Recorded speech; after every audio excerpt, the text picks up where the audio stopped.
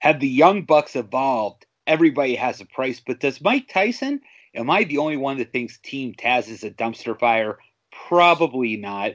And how many big money chair shots does it take to win or even retain the TNT title? One, two, never mind. This is the Warzone Wrestling Podcast, and we're talking the April 14th edition of AEW Dynamite. Let's get into it. Welcome to the Warzone.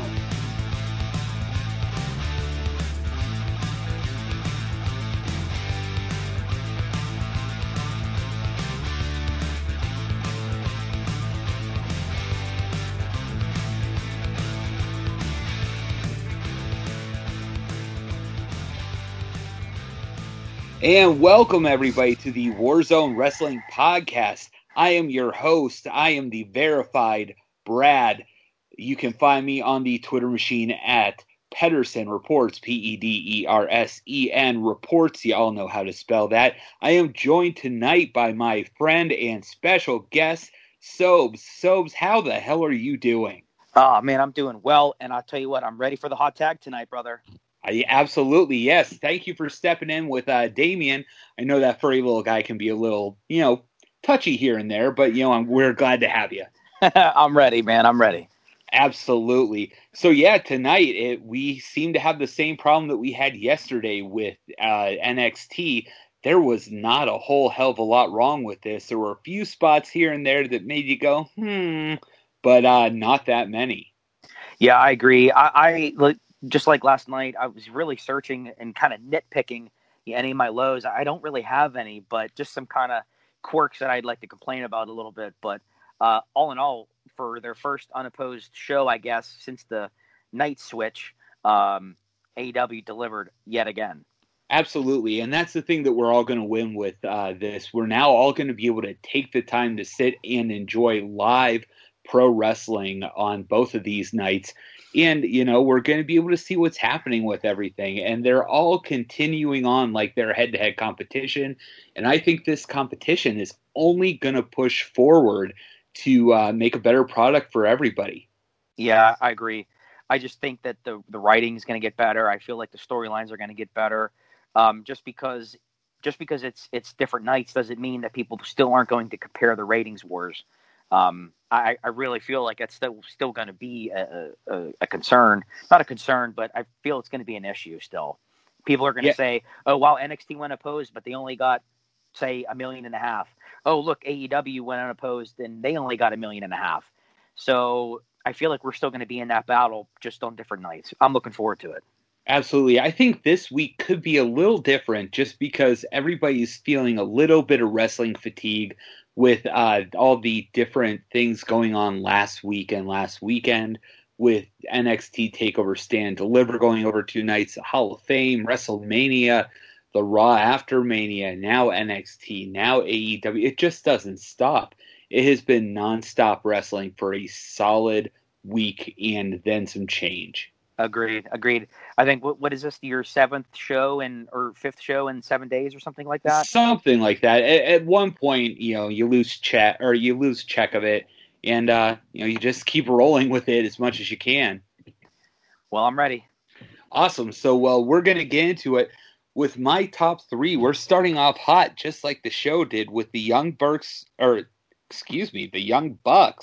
versus Pac and Phoenix.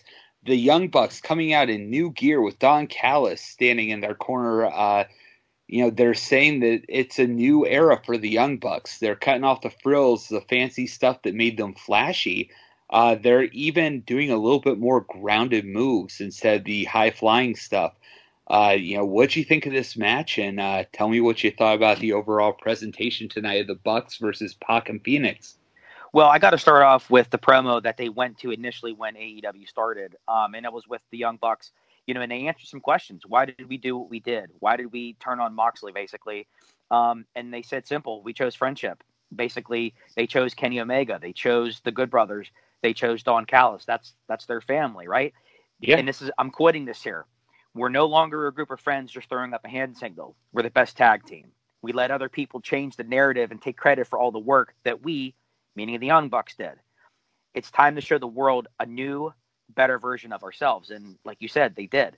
such a great promo, and it really set up the presentation, like you said, with no money shot, no money bills coming out. It was just all Yep. business coming out with Callis, and like you said, they had the new gear.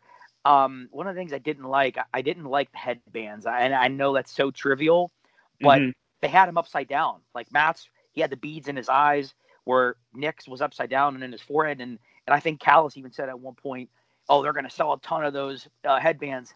No, they're not. They were awful. Yeah. But I did like the setup, and I thought that Death Triangle is a great tag team for them. I think Pac is fantastic. Phoenix is fantastic. I'm a big fan of Penta as well, so I really like that group. I don't like the fact that they challenged for the belt so fast.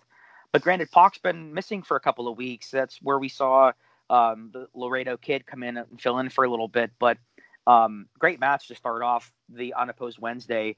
I guess I wouldn't have really changed anything else if that's who you're going to start off with, because it was a title match. So that's to get the fans rolling, right?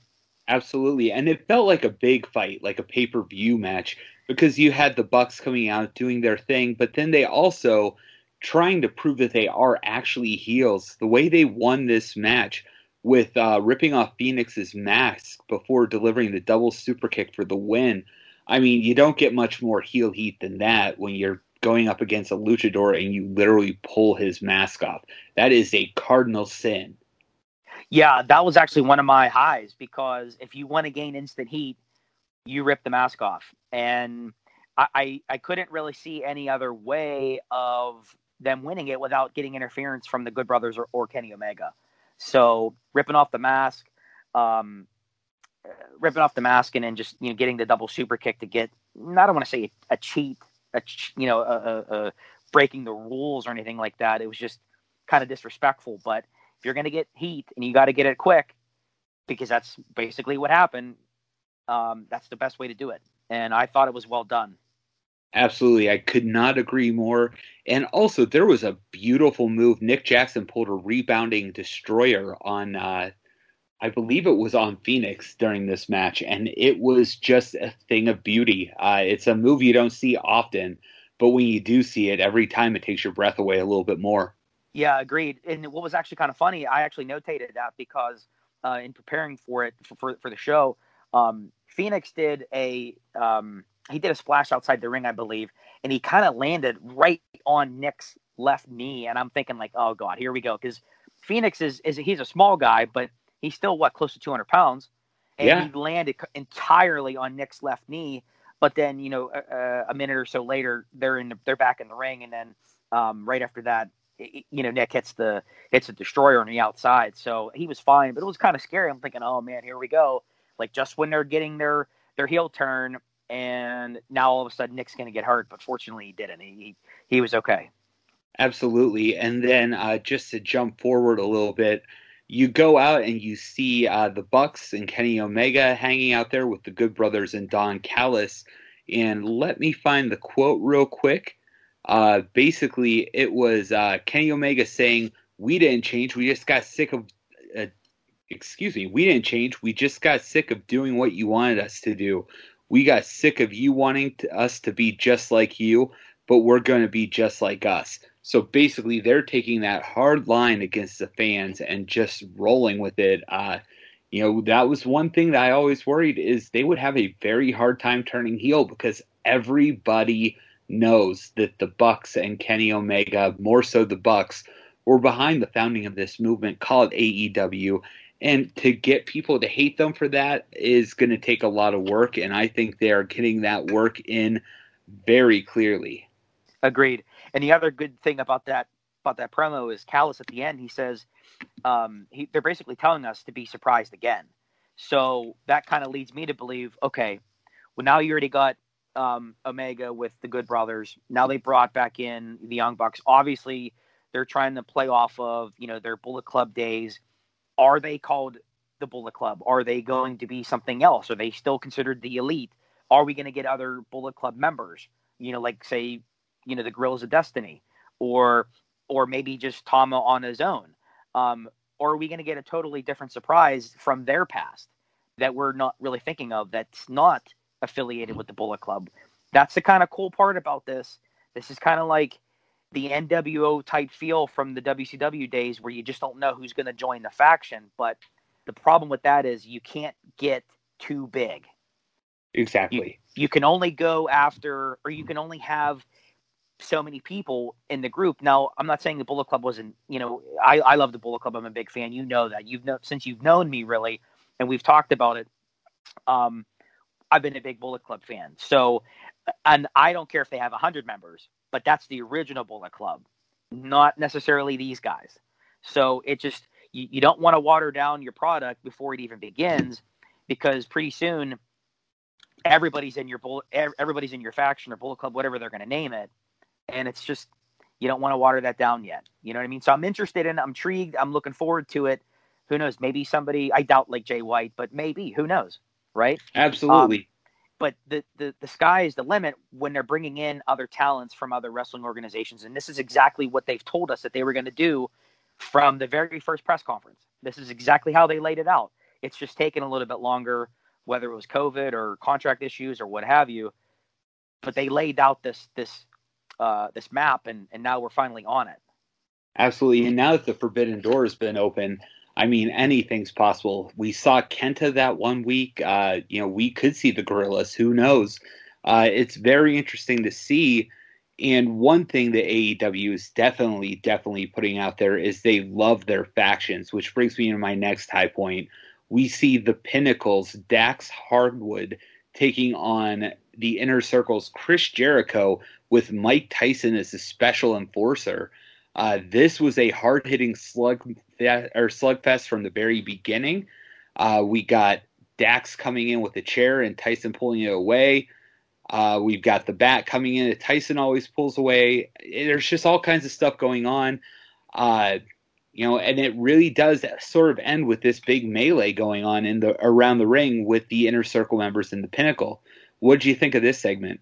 Yeah, I thought it was actually pretty good. I kind of figured that, with them starting off with, first off, they kicked Tully out because it was only going to be Cash and Sammy for their respective corners. But you knew it was going to be, wasn't going to take long for the other factions to come out. I mean, I did like the fact that Tyson was, playing it down the middle. He stopped Jericho with the chair. He stopped, Cash with the bat, and he actually knocked out, Cash. So I thought that was pretty cool. But I was kind of dumbfounded a little bit at why they started out with Dax instead of, say, somebody like Shawn Spears against Jericho. Sure. I didn't really quite understand that. Dax is obviously is a tag guy, so is Cash, clearly. Shawn Spears is normally the singles competitor. Yeah, he tried to find a tag match, or tag partner whenever he first came in with Tully, but I didn't quite understand that. Maybe we'll, in the next couple of weeks, we'll see exactly why. We'll see more into this reasoning, why they did that. But I was kind of thrown off by it, but it was a fun match, though, nevertheless. Well, wasn't Jericho the one that busted his head open and made so he had to get the 10 stitches? He did. Could have been. And he did allude to that tonight. You're right. Yeah, that could have been the reasoning behind this match, which would make perfect sense because these two went at it slugging left and right straight out the gate. I thought it was a really cool way to sort of put these two factions face to face. Jericho putting on the Lion Tamer for our final segment of this match. When Wheeler gets involved and breaks it up before getting jumped by Sammy Guevara, Jericho hits a code breaker. Pinnacle comes to the ring. Inner Circle fights him off. And Cash Wheeler gets the bat to go after Jericho, but Tyson gets active and involves himself by dropping Wheeler with a single shot. Jericho hits the Juice Effect for the win. And once this match is over, we see Jericho naming Mike Tyson to the Inner Circle. Yeah, pretty cool. It was a pretty cool segment there. It had a little bit of that, Austin, Shawn Michaels feeling from back in the day, only just turned up a little bit because of the factions. You kind of knew that Tyson was going to call it down the middle. That's usually what the faces, the face, quote, enforcers do, unless, of course, your name is Edge. But, just had to throw that little jab in there a little bit. You but think you know him. Yeah, exactly. That's the point. So, but Tyson, you kind of knew, being that he's not in the wrestling business. He's not an outsider anymore, but he's a fan, sparingly used, which I love. Mike Tyson. He's my favorite boxer. Had the opportunity to meet him. He's just a huge wrestling fan. He's an awesome guy to hang out with. So I was excited to see it. I was actually kind of glad, because I was worried, thinking like, man, with the promo earlier in the night with MJF trying to buy Tyson off, and Tyson rips up the check and eats it and spits it in MJF's face. My whole time, like, watching the match, I'm thinking, okay, is this a heel turn? Is he gonna beat up? Is he gonna turn on Jericho, cost him the win? But fortunately, he didn't, because I not that I would be upset if Tyson did it, because I would think it would be pretty awesome, to be honest, but part of me just wants Tyson to be face. You know what I mean? Just absolutely call it down the middle. If people are trying to cheat, like Jericho with the chair, and like we talked about, just call it down the middle, knock a guy out if you have to, and then move on about your day. I thought it was a pretty good segment. Yeah, and I thought it was interesting watching the wrestling Twitter sphere go. Jericho did a great job promoting this throughout the press. He had quotes about, I don't know what Tyson's going to do. He's a loose cannon. He might knock me out. Just all kinds of speculation, leaving you wonder, what is Mike Tyson actually going to do tonight? And the other thing that really surprised me with Tyson, I'm not a huge boxing guy. I don't really keep up on it. But man, when he peeled that shirt off at the end, Tyson got himself back into great shape. There was a period there where he was looking a little bit doughy around the edges, but my God, he looked like he could just take anybody on and win. Yeah. So just to take a little step, piggyback off that a little bit, around Thanksgiving, he had that Legends Only, his company, that Legends Only fight that he promoted, where he fought Roy Jones Jr. I think Logan Paul was on that card, and he knocked out the basketball player that he beat up in his second match. But anyway, Tyson and Roy Jones Jr. Went to a, quote, draw. It was an exhibition type thing. But Tyson looked fantastic. There's no reason why Tyson shouldn't have won. He was faster. He was quicker.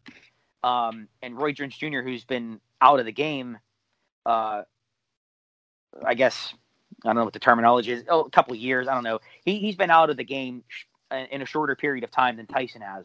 But Tyson outworked him, should have won the match.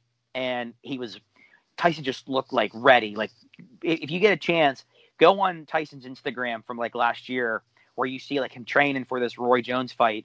I mean, he looked like he was almost back in his prime.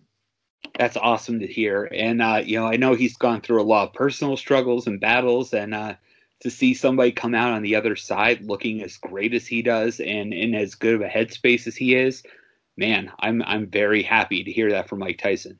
One thing too about Tyson, real quick, in that promo with MJF, MJF calls him out on his tattoo on his face, and he's like, you just want to be on the right side of history. You don't really want to make any mistakes. And MJF is like, I can see you already have one on the side of your face there. And now I know that Tyson's a professional.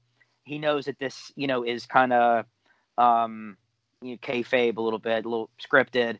So he's not gonna knock out MJF. But I mean, even still, I'd be really hesitant to take a jab, inadvertently a jab at Tyson's tattoo or his face or anything like that, because he is a loose cannon. So MJF has some balls doing that. Kudos to him for, showing the kahunas to go ahead and just call out Tyson for his weak tattoo. Yeah, absolutely. MJF is just a lot more brave than any of us could ever be. And, the thing is, unfortunately, they can't all be winners in the big show here. So I'm going to start off with some of my bottom three, and then I'm going to leave it to go home with my final top highlight, because I always like to go out on a positive note. So Sure. For the bottom three, I'm going to start off with that Team Taz promo before Christian Cage got into the ring, where it was Team Taz standing in the back. I don't know what it was. It just seemed really disjointed and out of place, with Taz basically telling Starks and Cage that they're combustible. They should stay backstage. Let's not get you involved in this. And maybe it was Ricky Starks overacting, but it just seemed a little corny to me. The saving grace of this was actually Christian Cage calling out Team Taz and saying they are a dumpster fire. That actually made me laugh pretty loudly. So to hear that, I'm not the only one that thinks that Team Taz is a dumpster fire kind of makes me feel a little better about myself. Well, it was first off, the promo that Christian cut in the ring on Taz and his height, talking about being on the third step on the stage was hilarious. And then of course Taz being quick-witted, saying if I had stood on my wallet, I'd be 10 feet higher than you. And then Christian comes back again with, that bingo hall money. And I'm like, oh my God, like that almost looked like a shoot. But I thought the exchange was pretty cool. I really like Powerhouse Hobbs. I think he's a great wrestler.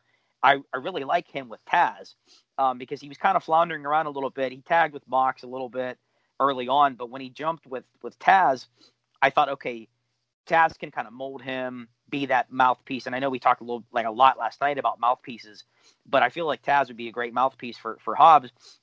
And he's already a great mouthpiece for Brian Cage. Ricky Starks is a good talker himself. So I feel like that's kind of why there's a little bit of a, quote, dumpster fire going on, because there's obviously some dissension between Starks and Brian Cage. But you got to figure at some point, if they're going to start off with Team Taz going against Christian, I mean, I'm just throwing this out there. Do we see Cage versus Cage? No relation. Do we see Brian Cage versus Christian Cage for the FTW title? Maybe that's, make it a cage match. Yeah, exactly. Cage right? on cage in a cage. Exactly. And, I feel like this is a good way to kind of get Christian's feet in, because you don't want him challenging Omega for the title right now. I know that that's kind of what they're leading up to. I don't really see Christian as, a guy to win the title. Maybe this is a good starting point for him, but I don't really see him being the quote top guy in AEW. And even if he does get the belt, it's not going to be for very long. And for me, I don't want soon.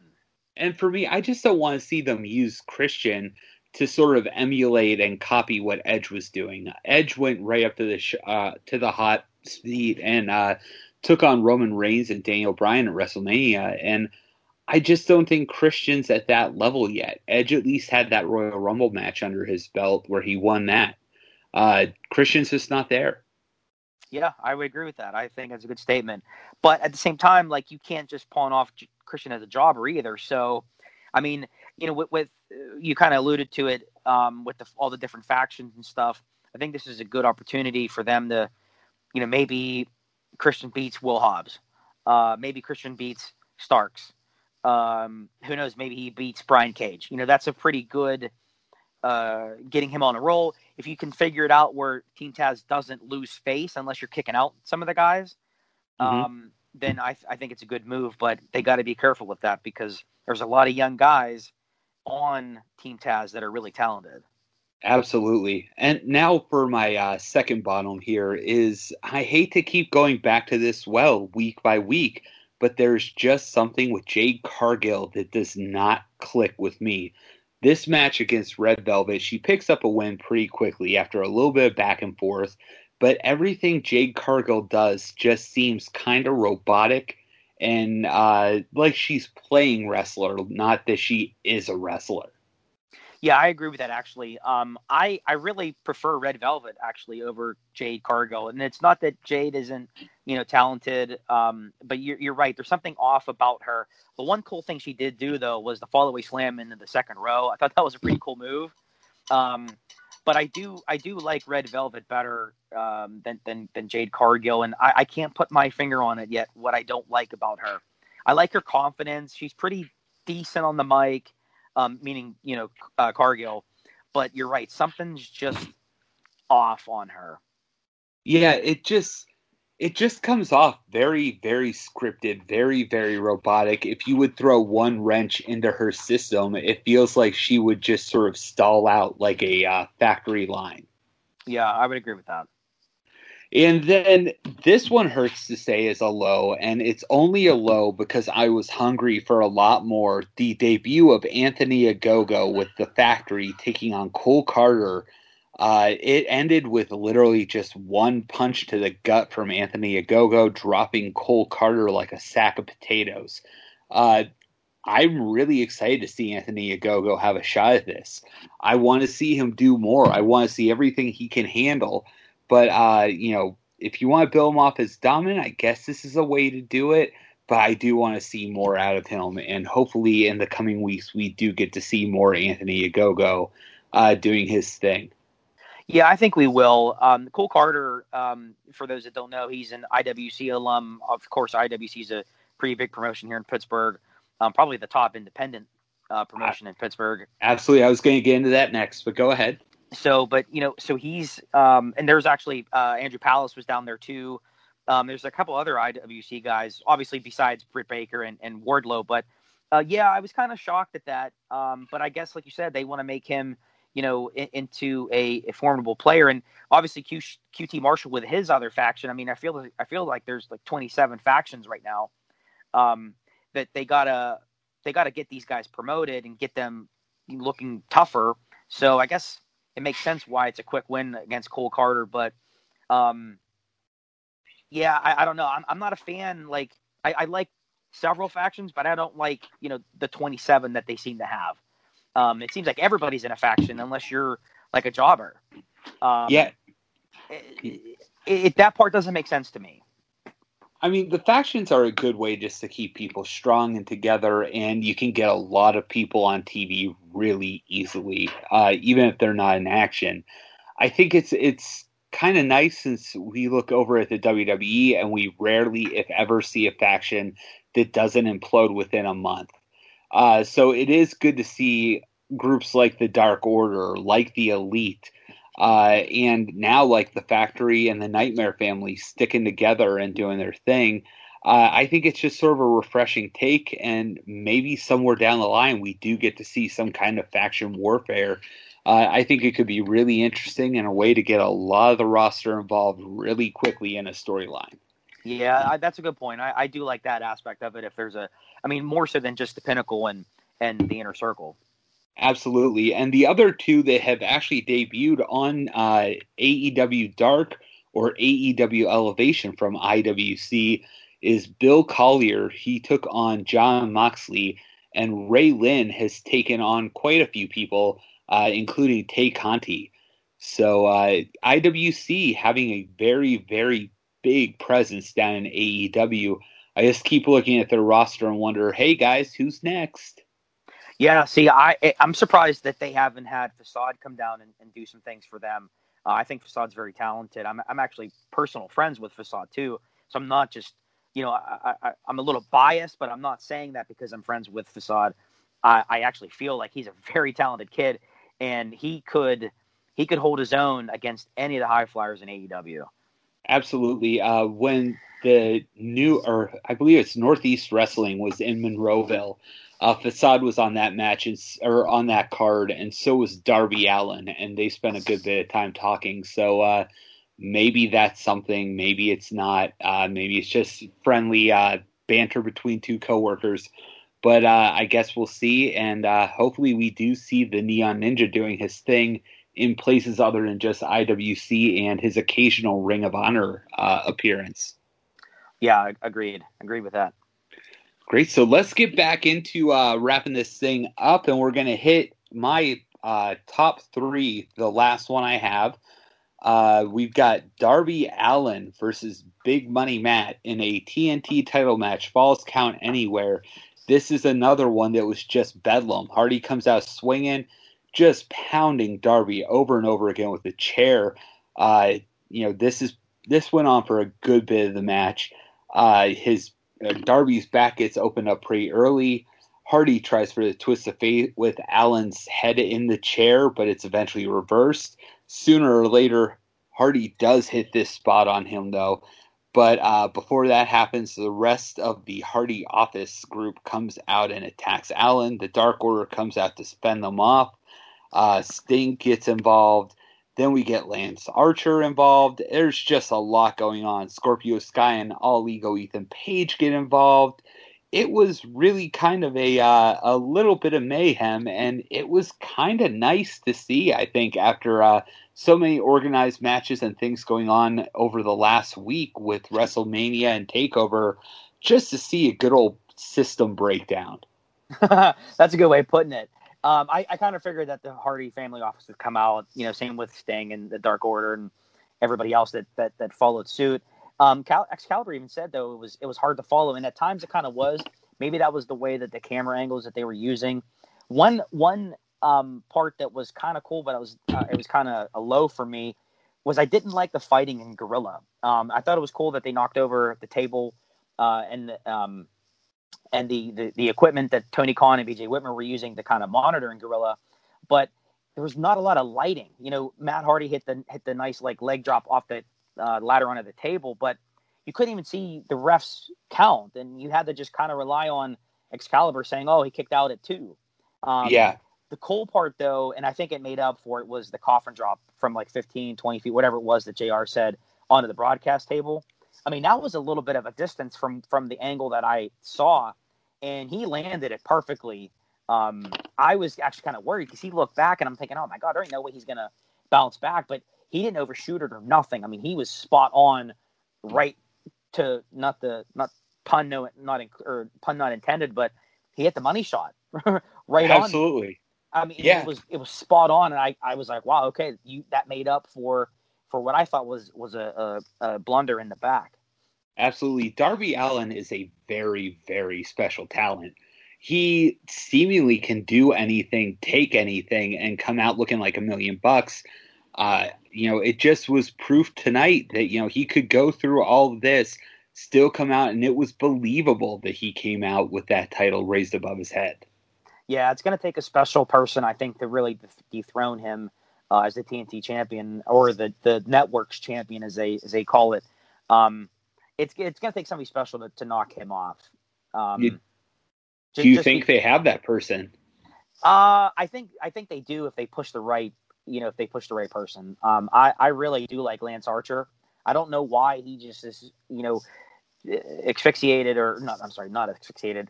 Fascinated. I'm sorry. With totally different thing. Totally. I'm not sure why he's fascinated with TNT title and interrupting Sting. The last couple of weeks, that's what he's been doing. I don't quite understand that part of it. Maybe he's the guy. I'm a big Lance Archer fan. I've always liked him, even when he was in WWE. I thought they really dropped the ball with him, but he kind of really came into his own in Japan. And I feel like this is his most polished character that he's had. And maybe it's him. Maybe if you don't want to give Christian the title, the AEW World title, you put him in the TNT title picture. Sure. Me personally, I would like to see somebody like Will Hobbs get it, or somebody like Penta if Penta's not gonna challenge for the tag titles, somebody like that. I don't know if Penta is the right guy either, but if you're going to have a star power wrestler take the belt off of him, maybe it's Christian. Maybe Darby turns heel and Sting takes the belt, for a quick run. I don't know. I mean, they could really do anything with that title, because it's kind of like a cross between the Intercontinental / US and really the X Division. It's kind of a fun title, Absolutely. Yeah, I think that honestly, there's not going to be much more that Darby can do if he keeps up at this pace. He's going to have to constantly reinvent and find new ways to just wow us. I mean, this guy is moving at a pace that is rocket speed and unprecedented in any division across any organization. Yeah, that's a good point. It might be, who knows? It might be somebody that we're not thinking of that's not on the roster to beat him. Absolutely, it's very possible. I mean, who knows? Maybe Andrade might make a move, because you figure Brody Lee came right in. He was there for a little bit, but then first few matches or so he challenged Cody and took the belt. So anything like that, I could see happening. Absolutely. To me, Brody was the ultimate TNT champion. I think that his run was fantastic. And, I wish he were still here to be going after that title again. But are there any other things that you wanted to point out as a high spot or a low spot on this card? Not really. I mean, it's just I really thought that they dropped the ball with the Matt Hardy, jumping off the ladder. Maybe it would have looked scripted if they had, lights just right there in Gorilla, but it just was too dark for me. I didn't really like that aspect of it. Absolutely. So with that being said, let's hop into some news. Ivelisse is apparently no longer with AEW, and she's causing quite a stir on the internet. Ivelisse says she's been let go after speaking her mind about not being used. She says that she was mistreated by an AEW coach and that Thunder Rosa had been slandering her throughout her time with AEW. It's kind of a sticky, gross situation if that's the case. What's your take on that? Yeah, I mean that's kind of interesting to hear. I mean, this is not the first time that they've had a disgruntled female wrestler leave the company. That's I don't know. That's kind of concerning. But I've always kind of heard that Ivelisse had a little bit of an attitude as well, but maybe that's not true. I don't know. Maybe I don't want to speak out of turn. I've obviously never met her or interacted with her in a professional setting or anything like that, so I can't really comment. And it's pure speculation. But I mean, it's hard to fathom that she's going to come out and announce that if she's the one that's at fault. I don't know. It's a sticky situation. There's no doubt about that. Yeah, and is her partner? Do you know if Diamante is still Correct. there? Yep, she had I think she wrestled the other night. She took the loss. I forget who she wrestled, but she's still a part of AEW. So it maybe they just let Ivelisse go because maybe they didn't like her attitude. Maybe if Thunder Rosa was really throwing her under the bus, maybe they believed her. But Diamante is still on the card, so or at least is still signed to my knowledge. Well, it's going to be interesting to see how it goes, especially if we do see these conflicts of not egos, but definitely personalities with this Forbidden Door being open, where we might not have seen a Thunder Rosa Ivelisse clash at any point if it weren't for that door being open. Yeah, that's a good point. That's a great point. Yeah, so the last of the news is we have some matches already announced for next Wednesday. We got Tay Conti finally getting a shot at that women's championship against Hikaru Shida. Ricky Starks is taking on Hangman Page. We're going to get to see Christian Cage going against Powerhouse Will Hobbs. And we're going to see Trent of the Best Friends taking on Penta. Which one of these matches are you looking forward to the most? I'm actually kind of interested in the Tay Conti Shida match. I'm kind of perplexed that they're tagging and they're being so friendly and all this and that. But I don't know. Do you think Ty's got a chance to really win the title? I think she's a little too green, and I'm not just talking about the color of her gear week to week. I think that she's got some growing to do in this company.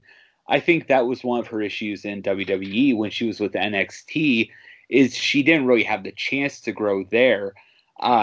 Even though she's had the chance to grow with AEW, I'm just not sure if she's where she needs to be. But hey, it could be a fun match. I'm really looking forward to it. We don't see Shida that much, which is a damn shame since she's the champion. I would like to see somebody take that title off of her that's going to be a fighting champion. Yeah, to me, I feel like I like Tay Conti. I think she's good, but like you said, I think she's kind of green a little bit. It's shocking that they had her beat Nyla Rose, didn't they? A couple weeks ago, and I was glad for that. That was pretty cool, but yeah, I feel like they need to center the division around Britt Baker. Britt Baker is not she's not perfect in the ring yet, but she's great on the mic. I think she's their top female athlete when it comes to just being well-rounded. And not saying this because I'm homerish. I don't mean that like that. But I feel like she's their best. I feel like she's their best female wrestler. She really is. Absolutely. And that brings me back to actually a session with Britt Baker today on Dynamite. she was updating the wins and losses. She is currently ranked number 3, is 7-1. She was behind Red Velvet, who was, I believe, 5-1. And 5-0. 5-0. Oh, geez. In singles, because she in lost singles. Right, because her and Cody lost to Jade and Shaq. Yeah, so she was actually saying that because of that loss that Red Velvet suffered earlier, maybe she should just take her shot up and go higher in the rankings, making Britt number 2. I seem to agree with the good doctor. I'm hoping that, this is sort of a really interesting way to build her up. They have her just winning and winning on the AEW Dark and the Elevation. So, maybe that's how she's going to build her case to get that title shot. That's true, and especially if Taya Conte loses next week and she drops to 10-3. If Britt moves up the second with Red Velvet's lost tonight, and then Ty loses next week, Britt's your number 1 contender, and maybe they fight at the pay-per-view. I think that would be a great plan, and it's going to be interesting also with Ricky Starks and Hangman Page. Hangman Page is the number 1 contender right now. Let's see how that affects the rankings as well.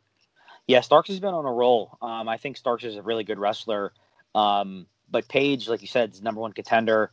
I doubt that the only way that Page would lose is if there's a screw job. If something happens or Dark Order gets involved and, there's a mishap or something like that. But I'm looking forward to it. These are 2 young, great wrestlers that can really go. I expect a lot of hard hitting and fast pace. Absolutely. Well, that brings us to the end of the War Zone for the night, unless there's anything you would like to add, Sobes. No, I'm good. Great show. Absolutely. In that case, put yourself over. Tell the people where they can find you. Twitter is JustAnSOB, and that's JUST_AN_SOB. And you can also follow Steel Nation Mag at Steel Nation Mag. Excellent. And you can follow our co-host in his absence at D Miller Games. You can find me as the only verified member of the Warzone Wrestling Podcast at Pedersen Reports, which is PDERSEN Reports. And why don't you follow this podcast at Warzone Pod on the Twitter machine? You can also find us under Warzone Wrestling Podcast on Facebook. And check out our podcast on any place that you get your podcasts fed to you. And on Apple, please, please, please go in, rate us 5 stars, give us a good review. You never know, you might just hear yourself read on the podcast. We love our fans. We love our followers. Let's interact. And that's all for this week's episode of the Warzone Wrestling Podcast. We'll talk to you next Wednesday when we recap NXT. See you then.